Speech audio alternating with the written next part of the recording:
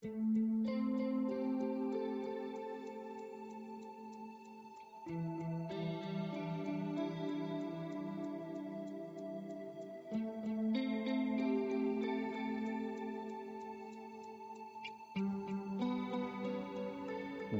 was a man of faith and science. When he peered through that telescope, he saw a universe filled with awe and wonder. Building on the scientific and mathematical work of Johann Kepler, who had actually calculated the orbit of all the planets around the sun, Galileo became a trailblazer in scientific innovation. See, for many people, faith and science are enemies battling one another. They mix together like oil and water. But that claim is a rather recent historic claim. Most of science as we know it was developed by Bible-believing followers of Christ. Think Johann Kepler, the father of modern astronomy. Louis Pasteur, who developed modern biology. Physics by Sir Isaac Newton, who wrote as much about the Bible as he actually did about physics and calculus itself. And even the scientific method developed by Francis Bacon. See, faith and science were friends.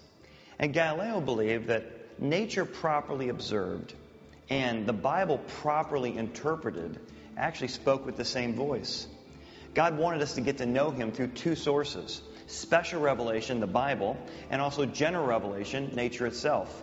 God wanted us to get to know Him through nature around us. And that's why Galileo didn't have a problem with God. He actually had a problem with the way the authorities in the day were interpreting a few obscure scriptures. Well, he said a great quote. He said, "The Bible teaches us how to go to heaven, not how the heavens go." Now, when challenged on that, they began to say, hey, stop using your reason and stop using your intellect. And Galileo said, "I do not feel obligated to believe that the same God who bestowed upon us reason and intellect and sense would forego its use." Yet he never lost his sense of wonder with God. He said, "When I look at the universe around me, mathematics is the language with which God has written the universe." See, that sense of awe and wonder was never lost on him when he looked up into the stars. Reminded him of Psalms 19. The heavens declare the glory of God, and the firmament declares His handiwork. Day after day they give forth speech, and night after night they pour forth knowledge.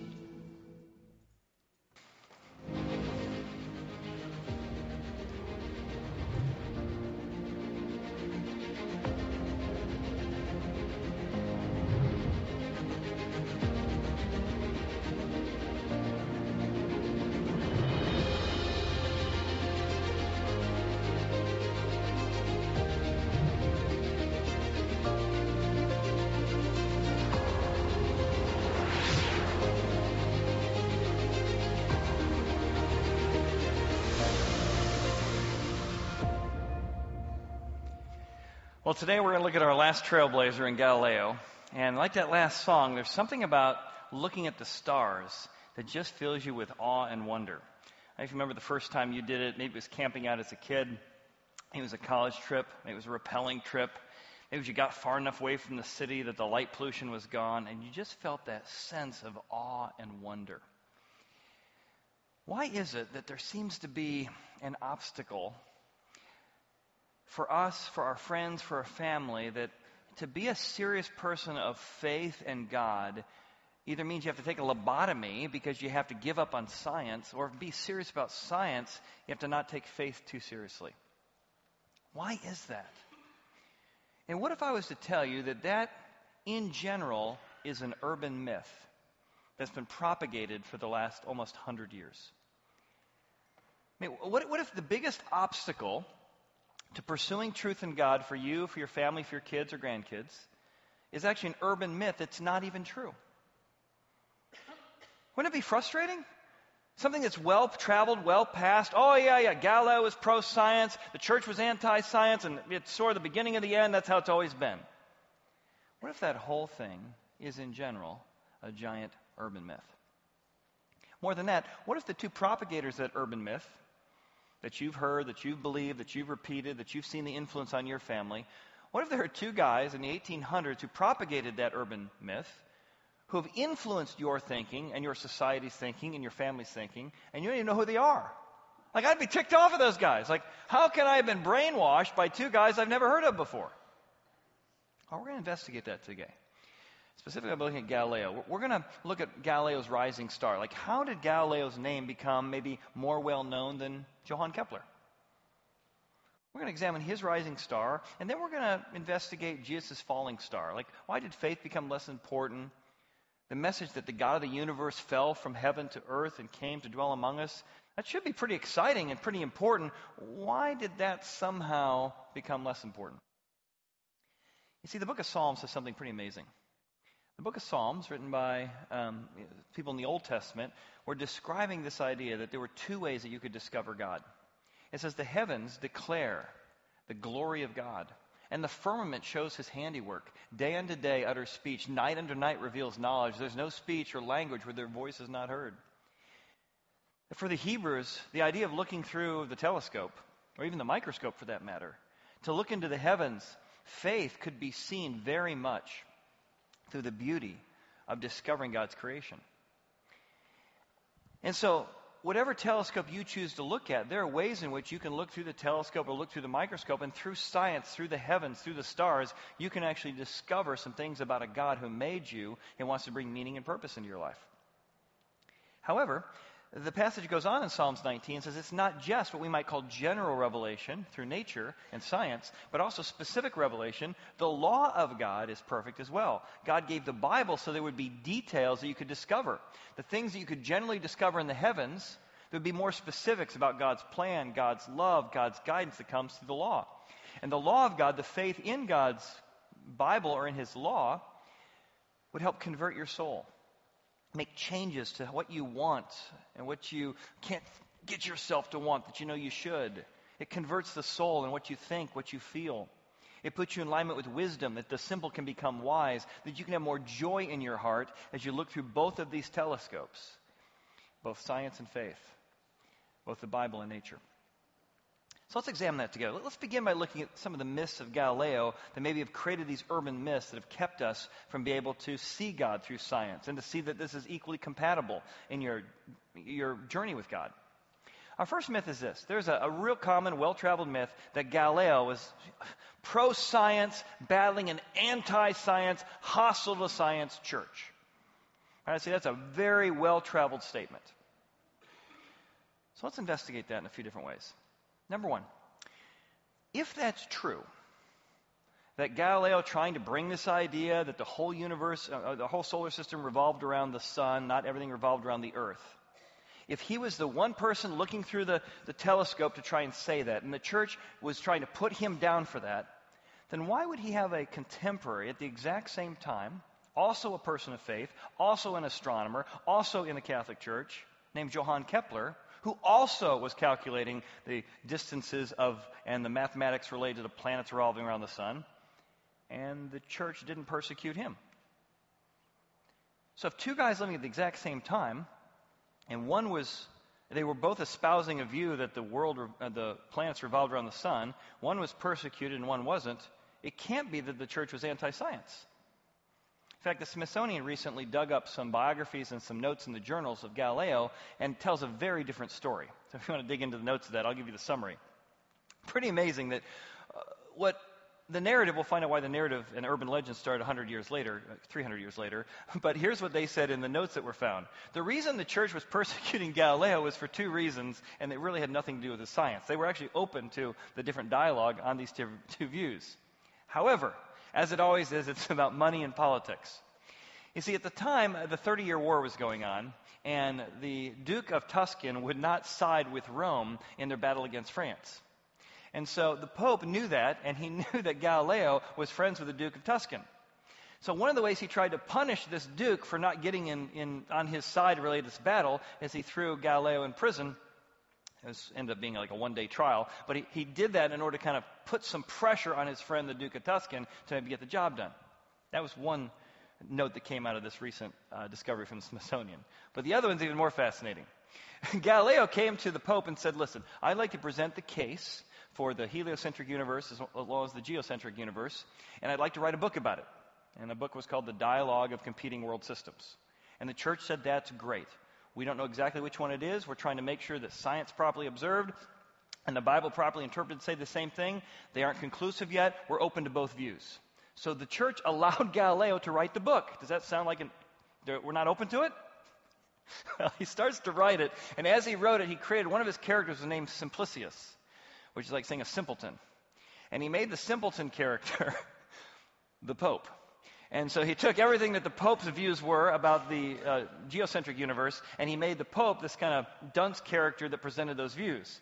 Well, when the book came out, the Pope was not particularly happy that rather than a scholarly article that showed both sides of the argument, he instead made the Pope look like an idiot. So these became the real catalyst. It wasn't the church was anti-science, because Johann Kepler, who actually, again, like I said, calculated the orbits for the elliptical orbits around the sun, ultimately won the day. Myth number 2, and this is where the urban legend comes in. The myth number 2 is this idea that Galileo was tried and tortured for his science, and the church just on and on, recant, recant, recant. The trial lasted like one day, and he pretty much, retired in leisure after this trial.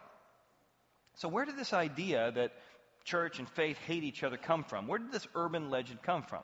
Well, it came from 2 people. You can do some research on the 2 of them if you'd like, but one was NYU and the other coming from Cornell. Go ahead and put the picture up on the screen.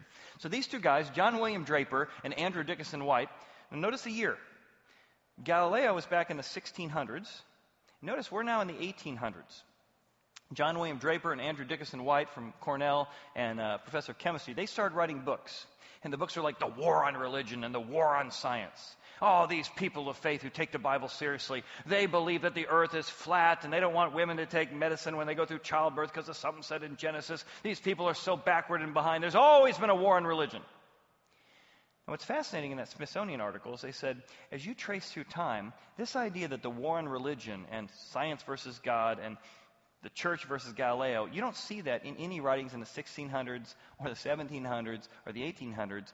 That narrative begins here in the 1800s with these 2 guys and their books. And yet that's kind of the urban legend that caught on, that's created this obstacle for many people of faith, that you can't be serious about faith and you can't be serious about the Bible and science, because the Bible's always been shutting people down. Because of these 2 guys that you and I have probably never heard of before that have created that influence, that have kept us from discovering some of the incredible truths of finding God through both nature and science, as well as the Bible. Myth number 3. This is kind of a simple one, but it kind of gives a little background, is that there's a myth that Galileo invented the telescope. Now, he did do some incredible modifications. He was able to see some things related to planets. In fact, he saw the moons going around Jupiter, which is what got him the idea, if moons circle around Jupiter rather than circling around us, maybe we're not the center of the universe. And maybe in the same way they circle around Jupiter, maybe we are a planet that circles around something as well. The guy who actually invented the telescope was a guy named Hans Lippershey, I think. Lippershey, there it is, Lippershey, in 1608. He called it the Dutch perspective glass. Now, they made some modifications to that. Here's what's helpful to understand, because I think the narrative is the church has always been about the Bible teaches that you have to revolve around the earth. That goes back thousands of years. That was Aristotle's view. So Aristotle had taught, and most Western civilization believed, that the world revolved around the earth because of Aristotle. The church was actually wrestling with, was Aristotle right? And as they looked at certain Bible passages and certain scientific principles, they were open to the dialogue, which is why you had, long 100 years before Galileo, you had Copernicus, right? Copernicus is actually the one who brought in the idea that the Earth might be a planet revolving around the sun. And again, you find in Copernicus a Bible-believing, God-loving man. Look what he said. No sure scheme for the movements of the machinery of the world, which has been built for us by the best and most orderly workmen of all. It is my loving duty to seek the truth in all things, insofar as God has granted that to human reason. How could the guy who came up with the idea have not had a problem with God and reason, and call God the great workman and see intelligent design and handiwork of a God who loves you and make you all over the place? How could he not have a problem with science and the Bible? And yet, the storyline changed 300 years later, 400 years from him. And take Johann Kepler, for example. Again, Johann Kepler also described that he thought you could not only find a God in the universe. He thought he saw the handiwork of the God from the Bible, the Christian Bible in the universe. Here's what he said. I had always prayed to God that if Copernicus had spoken truth, all would come out as it did. I wanted to become a theologian. Now, however, behold, how through my effort God is being celebrated in astronomy. Accordingly, the sun in the middle of the movables, being itself at rest and nonetheless the source of motion, bears the image of God, the Father, the Creator, for which creation is to God, motion is to the sun. It moreover moves in the fixed stars, just as the Father creates in the Son. He wrote that at age 27.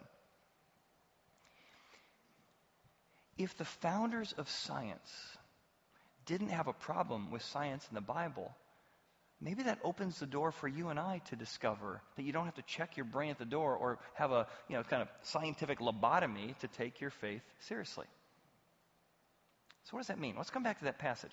What does it look like for you and I to pursue truth, to pursue God through both the Bible and our brains, to not disengage it as we pursue it? What does that look like? Well, again, the heavens declare the glory of God. And look, the piece I left out last time is he mentions the sun. In them he has set a tabernacle for the sun, which is like a bridegroom coming out of his chamber, rejoicing like a strong man to run its race. Its rising is from one end of heaven and its circuit to the other end, and there is nothing hidden from its heat. Well, look at that word, it's rising, because that's where the debate began. Oh, if the sun is rising, the earth must be stationary and the earth must rise. That's what the whole debate was about. Taking a little phrase, the rising, and saying, well, maybe the Bible is reinforcing Aristotle, rather than maybe it's just observational language. Like you and I both know from science that the sun is not revolving around the earth, right? We know that.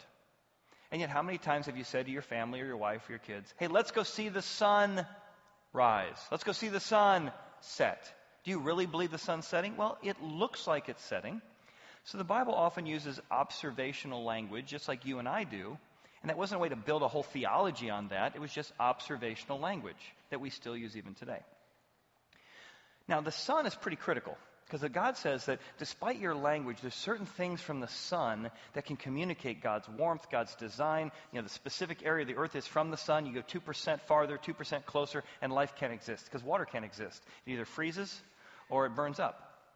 But there are ways you can discover, just because of the sun, who he is. And that is especially true in the story of Helen Keller. Now, maybe you've seen The Miracle Worker before. The Miracle Worker tells the story of Annie, true story of her working with Helen Keller. And Helen couldn't speak, couldn't hear, couldn't see. And Annie, if you've seen the play or you've read the book, unbelievable work she did with Helen Keller, teaching her how to communicate. And over the years, as they learned to communicate with this incredible sacrificial gift of love and hospitality and communication, what's often not told, certainly not addressed in the play, is that they eventually have conversations about faith, about God, and about Jesus. Annie was a follower of Jesus.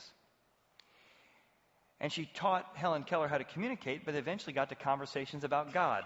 How in the world she did that, I don't know. But as they began to communicate about God, Helen Keller said, I always knew there was a God. How? She couldn't see, she couldn't hear, she couldn't speak. And she communicated to Annie, because I felt the heat of the sun, I knew there was something bigger than me. You can read that in her journal and her autobiography.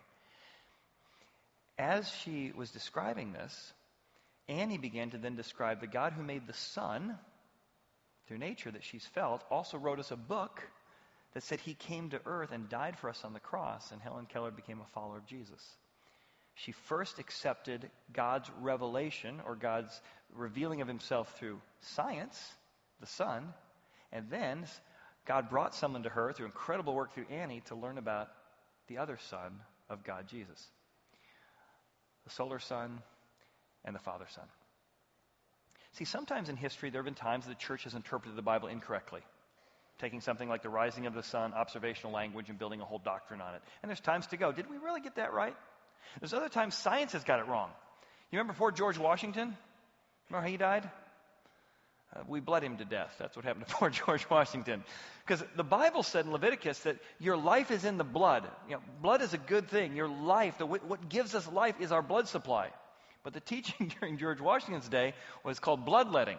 And so if you got sick, you had bad blood. And so the belief was that your heart produced all kinds of new blood. And if you were sick, you had bad blood. So they would kind of cut you open and take out a pint of blood. So George is not doing real well, so they took out a pint of blood. And guess what? He did worse. So you know what they did? They took out another pint. And you know what happened? He did worse. His doctors, following the science at the time, bled poor George Washington to death. In that case, they actually would have been better to take the Bible's interpretation that, no, life's in the blood. Don't do that. So if you're a thinking person, there's going to be times that you're going to have to wrestle with this stuff. Is that really what the Bible says? What are the different views? Oh, I don't agree with that. I want to look into that. What choices do I have? Sometimes you can look at the science. Science has changed a lot over time. Which view of science, is accurate? And, science is changing all the time as we make hypotheses and look into this stuff. So we can pursue God with both our brains and the Bible because most of the people who established our sciences were that way. Second, let's look together at some of the scientists who've done that. In fact, let's look at Jesus' falling star. The idea that, believing in faith is like a falling idea. It's like not a good idea. But again, if you hear the message of the Bible, which claims to be not a story but history, that the God who made you, the God who created all those stars, made you and burst in and entered into history. He literally fell from earth as a messenger to communicate to us in specifics his love, his care, his concern for us. And that's why in the Psalms it begins to talk about not just the revelation of God through science, but this idea that the law of God is perfect, that you need these specifics in your life. By putting your faith or confidence in the truth of this, you can bring conversion into your life, change that you're looking for in your life, joy that you're looking for in your life, wisdom you're looking for in your life. And that's not just like these old archaic people who used to believe that they're scientists. Today, there are many, many Bible-believing scientists who hold the same thing. Take this guy, Francis Collins. So this was Barack Obama's science administrator. And he's an incredible man of faith. And as Christians have wrestled with the role of science, some Christians believe the earth is billions of years old, and they have found a way that the Bible squares with that, to a gap theory interpretation or a day-age theory. And as people who are serious about the Bible and faith, they found some different ways to interpret the Bible to integrate the idea that the earth's billions of years old.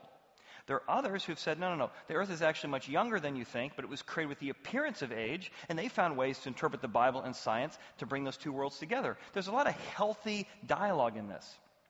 Now, Francis Collins is definitely of the world is billions of years old method, takes the Bible very, very seriously, and describes his journey in untangling the human genome. Like, this is the guy who's in charge of the whole Human Genome Project, who untangled and explained how our DNA work. He said, if you printed out the 4-letter code that they found in you, the blueprints for a human being, and stacked them up in 8.5 by 11, just printing out the code in one DNA strand would be as tall as the Washington Monument. He saw God's handiwork, God's code. His faith went up as he looked not through the telescope but the microscope. He also said they found that all human beings are related to mitochondria Adam and mitochondria Eve, chromosomes X and Y, that there's not many races. We're all one race, which the Bible's always said. We're all descendants of Adam. We may have different cultures and different skin pigment, but we actually all have one blood. Well, the DNA and the support for the Human Genome Project confirmed that very thing. Well, I happened to be talking about this about 6 months ago at the equipping service, and somebody in our church said, I know Francis. He's a friend of ours. I said, really? So I sent him a copy of my message, and I got this book sent to me about 2 weeks later, and it's got a little note in here as they described our two-service design and our desire to dig into the Bible and help people explore faith. And so I got a nice little note here from Francis about 3 months ago. For Pastor Chad Hovind, thank you for equipping believers and for welcoming those who are exploring their faith. Blessings, Francis Collins. And I really tried to get him to come to do this message. But he said he was too busy. Apparently he's got a few things going on after being in charge of the Human Genome Project. But he was so excited about what we're doing. He was so excited about our two-service design and the idea that wherever you are in your faith, there's different types of services and experiences for you. Here's a guy who's serious about science, who took that seriously. Let's take Francis Bacon. Not Kevin Bacon. Francis Bacon, who invented the scientific method. Let's just think for a moment about the scientific method. Think about how logical and actually consistent it is with a biblical worldview. Number one, the Bible teaches that there is a rational God who made a rational universe, and though it went awry, it still in general can be studied rationally. That's consistent. Rational God made a rational world that can be discovered rationally. So Francis Bacon, as a follower of the God of the Bible, said, well, then we should have some kind of way to study this rational world in a rational way. And through that, we'll be able to discover the matrix, the mathematics, and the rationality that our God put into our universe. That is very logical. In fact, it's more logical than this. What makes more sense? A rational God made a rational universe that can be studied rationally, or an irrational process of blind random chance created a rational world that could be created rationally. That's certainly possible, but doesn't this seem more plausible and more consistent logically? Well, Kevin Bacon thought it. Kevin Bacon. Francis Bacon. I'm going to jump into Footloose here in a second. Francis Bacon thought so. So much so, and also, the Bible says that human beings have a tendency to deceive themselves. So Francis Bacon said, we need a system where you make a hypothesis, you have to test it, and if it's true, it should be true over and over and over again, because human beings have a tendency to deceive themselves. There's got to be a way we can check with the facts to back up, to make sure we're interpreting something accurately, not seeing what we want to see. So even the scientific method flows out of that. Now, several years ago, I interviewed a friend up here on stage. His name was Mark Whitaker. Mark Whitaker was an undercover FBI agent who exposed the largest price-fixing scheme in history in the corn market. Now, he did that because he was involved in it. And he went home one day and told his wife, she was, why is there so much stress? And he was part of cornering the largest price-fixing scheme in world history. And she said, honey, I love you. If you don't go to the FBI, I will call the FBI. So he went to the FBI, and they made him an undercover informant. In fact, Matt Damon played him in that movie. It wasn't a great movie, but the story is incredible. So Mark was up here and told his story, and as he told his story, he ended up going undercover for like 2.5 years. He had this ugly lamp he carried wherever he went, which had the microphone in it that recorded, and they got all the evidence for exposing this thing.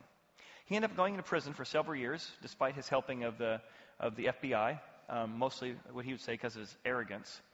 And it was there in prison, he told me, he began to read, as a scientist, that was his background, he began to read the works of Sir Isaac Newton. Now, I don't know about you, it's like, Sir Isaac Newton, that's the guy that the apple falls on his head? Like, the guy needs a new PR agent. I mean, that's like all we know about Isaac Newton. He was a genius. Mathematics and algebra and physics, most of what we know about those trace back to Sir Isaac Newton. But you don't hear much about him, like you don't hear much about Johann Kepler, because they were people who took their faith seriously. And he said, as he began to read about the science of Sir Isaac Newton, he found that Isaac Newton wrote just as much about the Bible, he was obsessed with the book of Daniel and Revelation, as he did about mathematics. So about 2 years ago, when he told me that, I started reading some of the writings of Sir Isaac Newton on the Bible. Pretty amazing stuff. And I read it because I'm a nerd.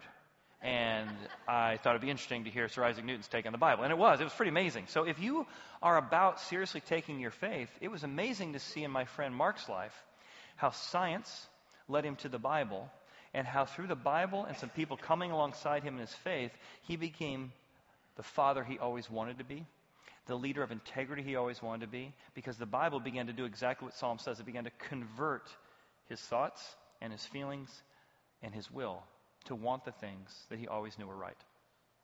So you can take the Bible seriously, and you can take science seriously as you pursue this together. Now we've got to Johann Kepler. I'm going to give a little teaser for what's going to happen next week. So Johann Kepler again, he became obsessed as a man of science trying to interpret something in the Bible that we've all heard about. Because he had figured out the calculations of all the planets, he started reading in Matthew chapter 2 about the wise men and that Bethlehem star. And he was obsessed with trying to figure out what in the world happened in the cosmos that could have possibly been what the wise men saw. Here's the problem he had. Jesus' birth did not actually happen on 0 AD BC. We know that. It kind of got misplaced in that spot because he has to live before King Herod. And every scholar you look at today has King Herod dying somewhere between 7 BC and 2 BC. And there's a lot of different views on it. I'll explain them real briefly in a second. So Jesus had to be born before King Herod. So either he was born somewhere between 7 BC and 4 BC or 3 BC or 2 BC because King Herod was alive. And King Herod was a massive architect. You can see evidence of him all over the world. Well, because of that, Johann Kepler knew that in those days, he was reading a historian by the name of Josephus Flavius, who in his records show that Herod died in 4 BC. So he started looking for any kind of astronomical things in the universe that might have been in place a couple years before 4 BC. He's looking at 6 and 7 BC. However, recent scholarship has said that there might be a textual error in Josephus Flavius' writing in the scrolls, and it might be that what we interpreted was a 4 BC might actually be a 2 BC. I know this is really nerdy. It's going to be helpful in just a second. And then you can forget it. And the cool part's coming. It's going to be worth it. So if he was wrong because of the data on Herod's death, you could start looking in something that might happen in the atmosphere in 3 BC or 2 BC that might have been that star in Bethlehem. So there's many, many views, and I'm going to explain all 4 views next week at the equipping service. So not this service. We're moving on to Father God series. It's going to be really great. But if you want to really dig deep into what I'm talking about today, I'm going to spend an entire service next Saturday night at 4:30 and next week at 8:50 about the Bethlehem star. But here's a little teaser.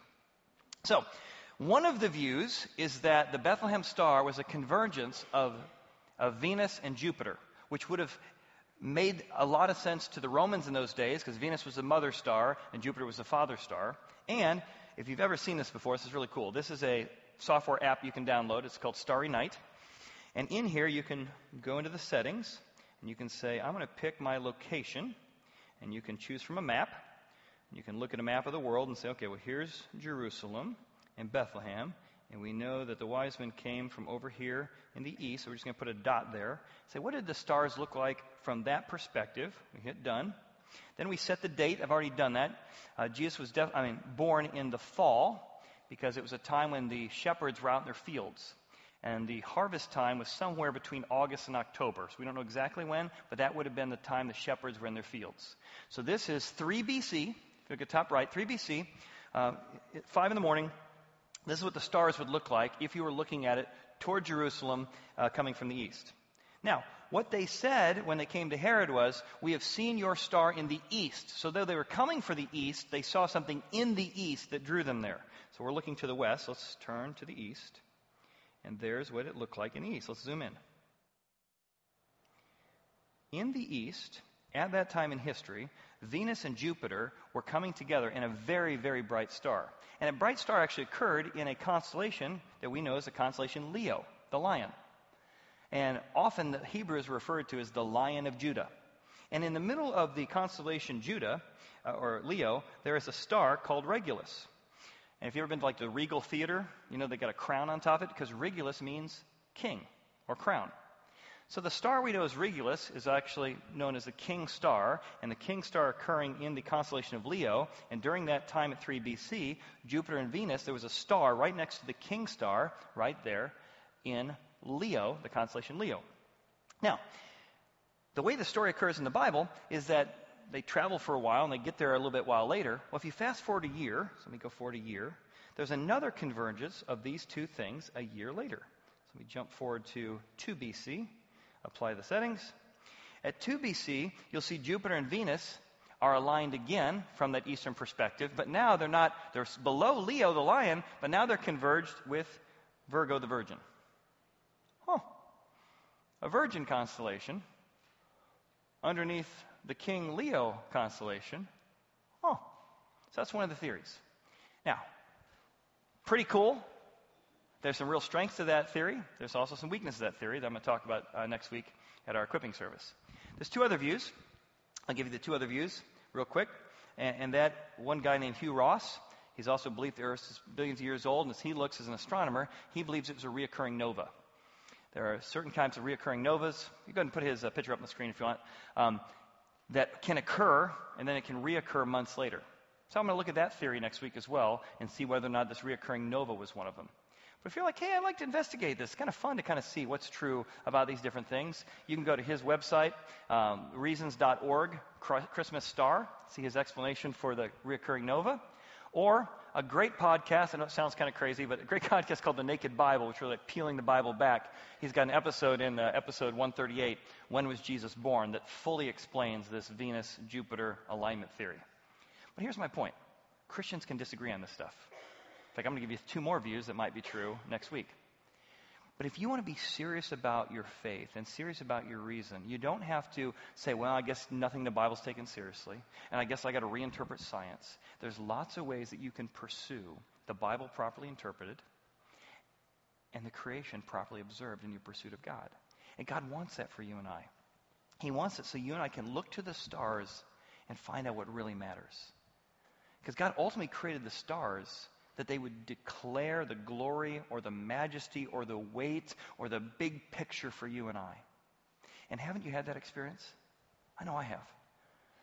We did a staff retreat and a exec board retreat several years ago. We went out 32 and we just kept going. We got to the edge of the earth, we fell off, and we kept going. And then we got to Amish country. And I remember just being so far away from light pollution, just that sense of awe and wonder. And you're thinking, wow, I got so many things I'm worried about or stressed about. But you start seeing the stars, and you start seeing you're such a small part of a big story and a big canvas. What do? You start saying, man, I need to stop sweating the small stuff. Then you look up, you're like, you know what? Compared to this, everything is small stuff. And the heavens declare what really matters. There's a creator, and he made you. That you'd have a plan, and you're on a planet unique in the known universe that sustains life. That maybe you reflect on what really matters, that if there was a God who made something this big and you're a small part of it, and yet you were so important he would come to earth itself to die for you, what would that mean for you? What might that mean about your meaning and your purpose in life? See, God wants us to seek the stars. I'm not talking about astrology, not about your horoscope. I'm talking about seeking the maker of the stars, to get a sense of humility and wonder and what really matters, that you can take your faith seriously. Maybe you want to do that. We're going to do a closing song about seeking God through the stars. Let me pray for you. Maybe you've always wanted to pursue God and take your faith and reason seriously, and this could be the catalyst to that this morning. Why don't you just bow your heads with me and just say something like this. Say, God, I'm open to investigating the truth. I'm open to what you want to reveal to me through the telescope and maybe even through the Bible. God, I want to be open-minded. And maybe if you're farther than it, God, I want to know what really matters. I want to believe that you died for me. I want to believe that the maker of the universe would care so much about me, he would come to earth for me. I invite your peace into my life. I invite your forgiveness into my life. And I want you to open my eyes to see you in the world around me. And Father, we ask that you will do that even this morning as we seek you, the maker of the stars. In Jesus' name, amen.